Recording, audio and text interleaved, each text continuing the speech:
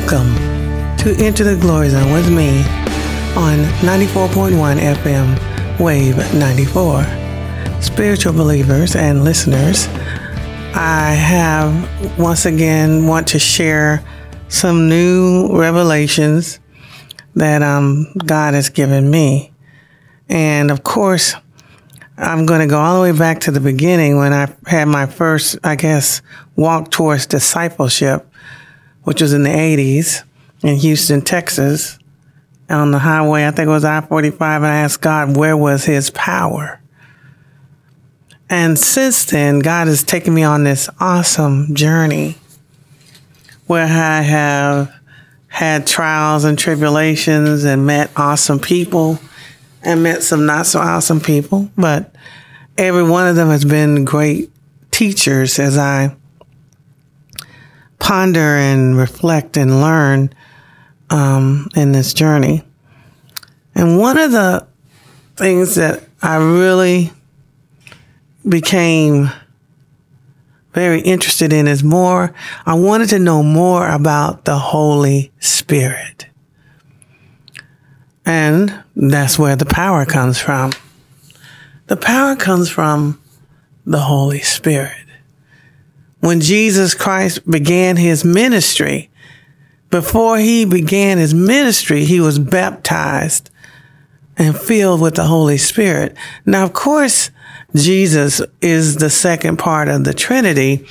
He is the Word of God. But when he took on the assignment to save the world, he walked on the planet as a human being filled with the Holy Spirit. And so everything that Jesus did on the earth, all believers, if they will follow the guidance of the Holy Spirit and live the blessed life, the abundant life, can do the same things, can raise people from the dead, can walk on water, can feed the 5,000. As a matter of fact, Jesus on his ascension, before his ascension, he said that these and other greater works you shall do. So as I walk with the Lord, I am used from time to time to pray for people, and I want to be very careful here, because when I pray for people, I'm just following the Holy Spirit. The Holy Spirit is giving me the words. The Holy Spirit is even telling me who I can minister to and who I cannot. And so it's all God. It's just that on planet Earth, there is the physical dimension.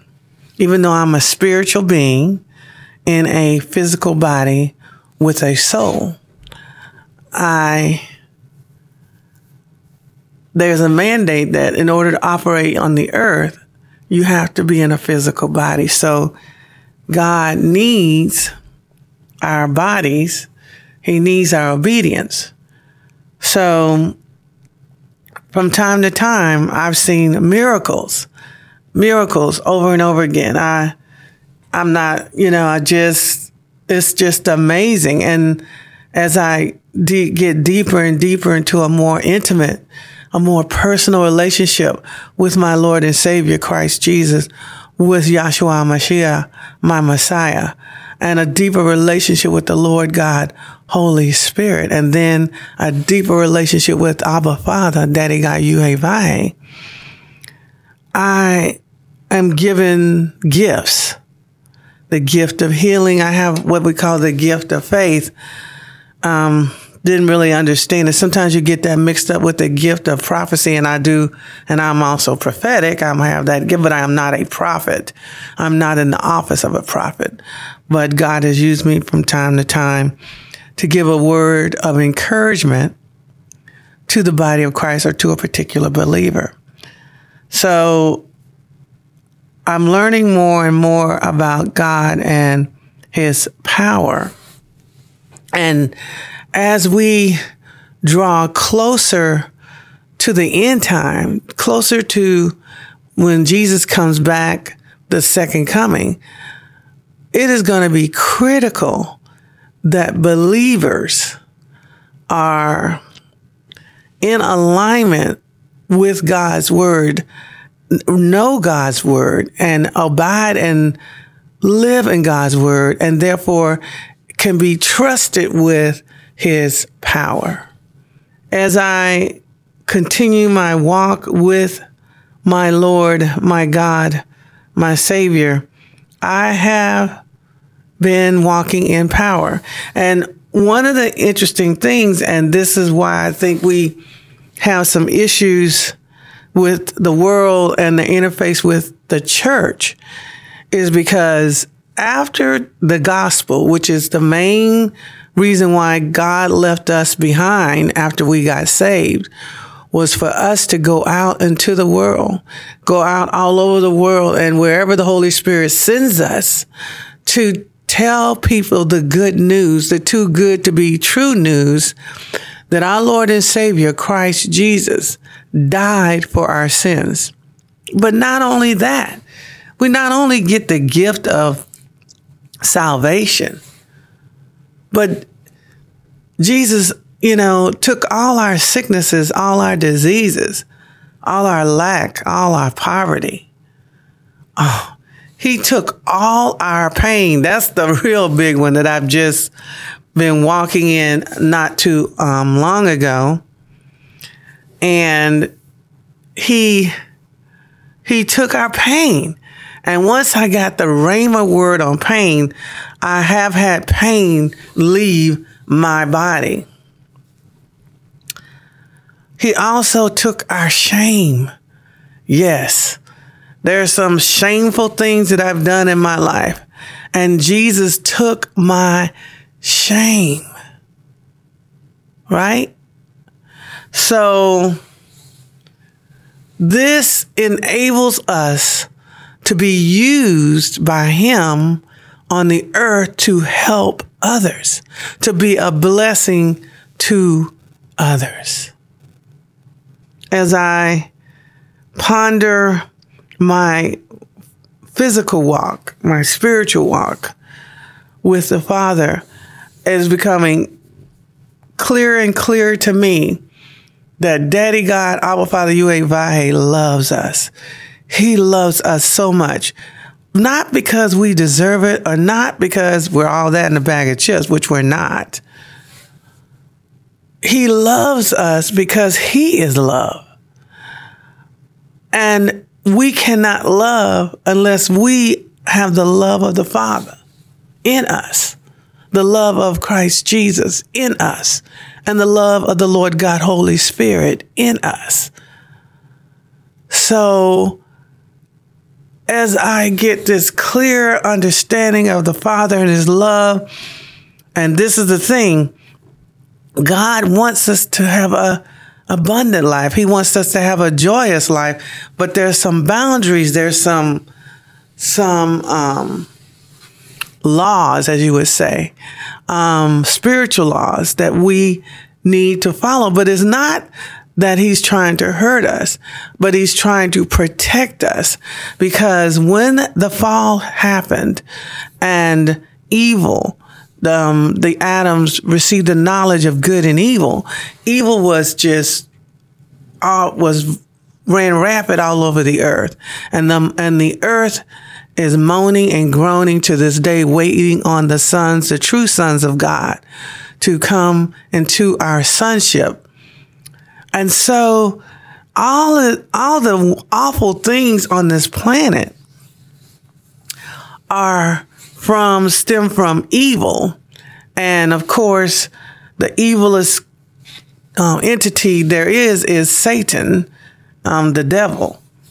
And so when God tells us to not commit adultery, or tells us not to fornicate, or tells us not to gossip, or tells us not to lie, It's because he's trying to protect us, because of what has been unleashed in this planet, and because of the spiritual laws of what?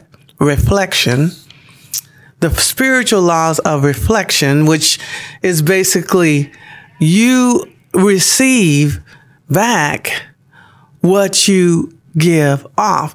Now, I have a debate with my mother, Esther Williams, about this on and on, because I realize that I don't receive all the evil that I should receive, that I receive mercy many, many, many times.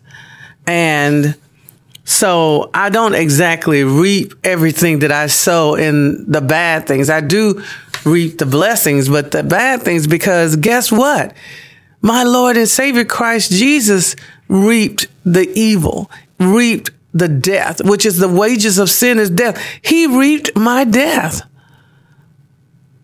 So we don't get exactly what we deserve, but the principle of reflection, the principle of first fruits, the principle of you reap what you sow, all of that tied into a planet that has good and evil, which is something that we didn't understand. We tapped into it, endangers us. So when we look back on, what happens to us through life, a lot of that is due to choices, because God is a God of choice.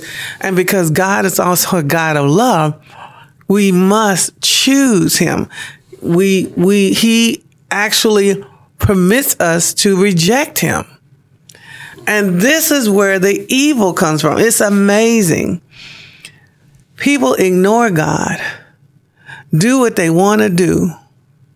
And when the sickness and disease comes upon their bodies, when the lack and poverty comes upon their body, when their relationships are dysfunctional because they don't abide in the word, they don't do the word, they blame God for the evil. And that's one thing that we need to get clear with everyone. And when I get in trouble, I immediately repent and I ask God if there's some door that I have opened legally or illegally. I want it shut and cleaned out and sealed with the blood, and just have mercy on me. And I try to walk in mercy. I remember my children were babies, God gave me these secret keys to give to my son and my daughter when they were real young. And they were pretty powerful. You can find them on my blog. They will be back in, I guess, the 90s. But it wouldn't be 90. It would be around 2009, I think. 2009, if you look back at around 2009, you will see the secret keys that I gave my children. And one of them was, if you sow mercy, you will reap mercy. And so I've always tried to let my kids know that you want to do unto others as you wish them to do to you. Now, the other thing about power is that we need to understand which dispensation we're in and be more knowledgeable. Ask for God's wisdom, ask for God's insight, ask for God's understanding, his knowledge, ask for the Spirit of the Lord, the quick understanding and the fear of the Lord, ask for the spirit of might, ask for the spirit of counsel, ask for discernment of spirits. And then when we receive this, we can better maneuver and the things, the landmines of this world. And not only that, we can be a benefit to our children and our children's children and to others. we can be a blessing to many, and we can help many, just like people have helped me and prayed for me and prayed over me and, stood in the gap for me. We can stand in the gap for them. One of the latest instructions that I received is soft targets, to pray no more soft targets in the name of what? Jesus. So as we walk on this earth and we reflect about the power of God, we must understand that there are things that we have to do in order for God to entrust us with His power. One of the interesting things is that I finished up my teaching from Dr. Robert Morris, the pastor at Gateway Church, and I think he's in either Dallas, Texas, or he is in Fort Worth. But basically, I've done 2 of his books. I've taught 2 of his books, which is The Blessed Life was the first book that I taught. And then the second one, which I just finished up, was Beyond the Blessed Life. Both were very powerful books and taught me some things that I'm actually going to reestablish, because a lot of the things that he mentioned I was doing earlier in my Christian walk, and I need to get back on track.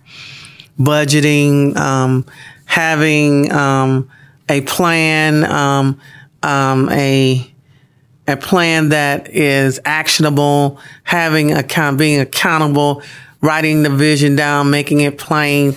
But the most critical thing of all of those is put God first. And that's a very important power principle, putting God first. If you are always putting God's first, His will, let His will be done on earth as it is in heaven, then He's gonna entrust you with power. The other thing is to be a tither, to give offerings, to be a giver. And of course, you have to be a good steward if you want to be able to give and to help others. So as I reflect more and more on my first kind of questioning of God and His power, because at the time I was looking at, there's really not much difference between the church, as far as I could see, and the world. And there should be a difference, right? There should be a difference. The atmosphere should change when we walk into a room. The favor of God should radiate off of us. We should be open and hear the voice of the Holy Spirit so that we can minister to anyone that God sends our way. And God does that. He enables us to walk in His power if we will believe Him, believe His word, and obey His word and abide in His word. Of course, the first step for the Father is you must accept His Son, His only begotten Son's blood for the forgiveness of your sins. And then you must believe and receive all the good and perfect gifts that Jesus has given us. However, you cannot do this if you do not. It can't be a mental assent. And so this is our issue. We have a lot of people who think they're saved, and it's just a mental assent. And you say, well, Dr. Davis, well, how do you know that you're saved? Well, when you become born again, your old nature is removed, and your new nature, the nature of righteousness, a spirit of righteousness is replaced in you. And you may still kind of do some of the things you used to do, but you don't want to. There's something in you now that there's a war, because you have the Spirit of Christ Jesus. The Holy Spirit has placed the Spirit of Christ Jesus with our spirit and Christ Jesus' spirit are become one. We merged. And of course, if we do that, we're also merged with the Father and with the Lord God, Holy Spirit. And so over time, as we read the Word of God, meditate on the Word of God, walk and apply the Word of God in our lives, then we begin to receive more power, more authority. Now, why am I just talking about we need power? Because times are getting darker and darker. And the spirit of deception is one of the main instruments Satan uses. And I have been deceived myself, thought I was on top of everything, thought I was not under deception, and found out later I was. And I still have to judge myself, monitor myself. Like I told you earlier, I caught myself wanting my son to get the opportunity to work for the FAA, and they had a salary of like 106 up to range of like 135K. But that's the spirit of mammon. That's the spirit of materialism. It's not that God doesn't want you to have $100,000 salary. It's not that at all. But you have to understand that's not going to solve your problems. What's the only solution to solving your problems is the Christ Jesus, the Father and the Holy Spirit. God the Father, Lord God Christ Jesus, Lord God Ruach HaKodesh, Lord God Holy Spirit. They are our source, our only source. And yes, they want us to have finances, but we should never look to finances as the solution to solving our problems. As we draw near to Christ Jesus, as we draw near to Daddy God Yahweh Vaheh, as we draw near to Lord God Holy Spirit, we get infused, endowed with power. And why is this so important? Because you may have to walk into a situation and God will use you. He will have his power radiate through you to raise someone from the dead or heal someone from sickness and disease or be able to financially help someone. There are believers now that have bought people houses, cars. Yes, those are material things, but God wants you to have material things, but he doesn't want the material things to have you. So you could be in a position to help people in their time of trouble. And sometimes it's just little things. I never forget my good friend. I love Mark Foley and Jan Foley. I just adore them so much. And whenever I can be of service to them, I would like to be of service. And I never forget, Mark was telling me about Jan's brother and how they couldn't find a nice home. He needed assistance to live in. And so I knew I have I call her my second mama, Dr. Gail. She lives over in Westminster. And that's one of the nicest places for the elderly in Tallahassee, but extremely expensive. And I was praying for him, and within it was less than an hour, Mark called back and said, Edith, God heard your prayer. My wife's brother has a room in Westminster. I'm like, wow, isn't that awesome? I mean, I was in awe because it's not me. It's the Christ Jesus that's in me. I remember the first time that I had dealt with death, and my father, who I adored,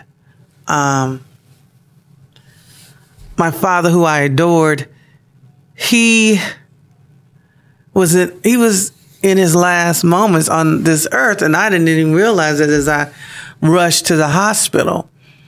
But because I didn't recognize death and I didn't accept death, when there were two doctors at the foot of his bed, and I guess, that's when he expired the first time. And I was holding his hand, I was rubbing his hand, and I started praying, and I asked for his heart to start up again. And his heart started up again. He was alive. So then they put him into a room where they worked him to prepare him to take him to ICU. And I was sitting in the room, like right next to it, and I could overhear the nurses and everyone talking. And they said, "Oh, we lost him again." And I started praying. And I prayed. I said, "God, start his heart again." I didn't want to lose my daddy. And then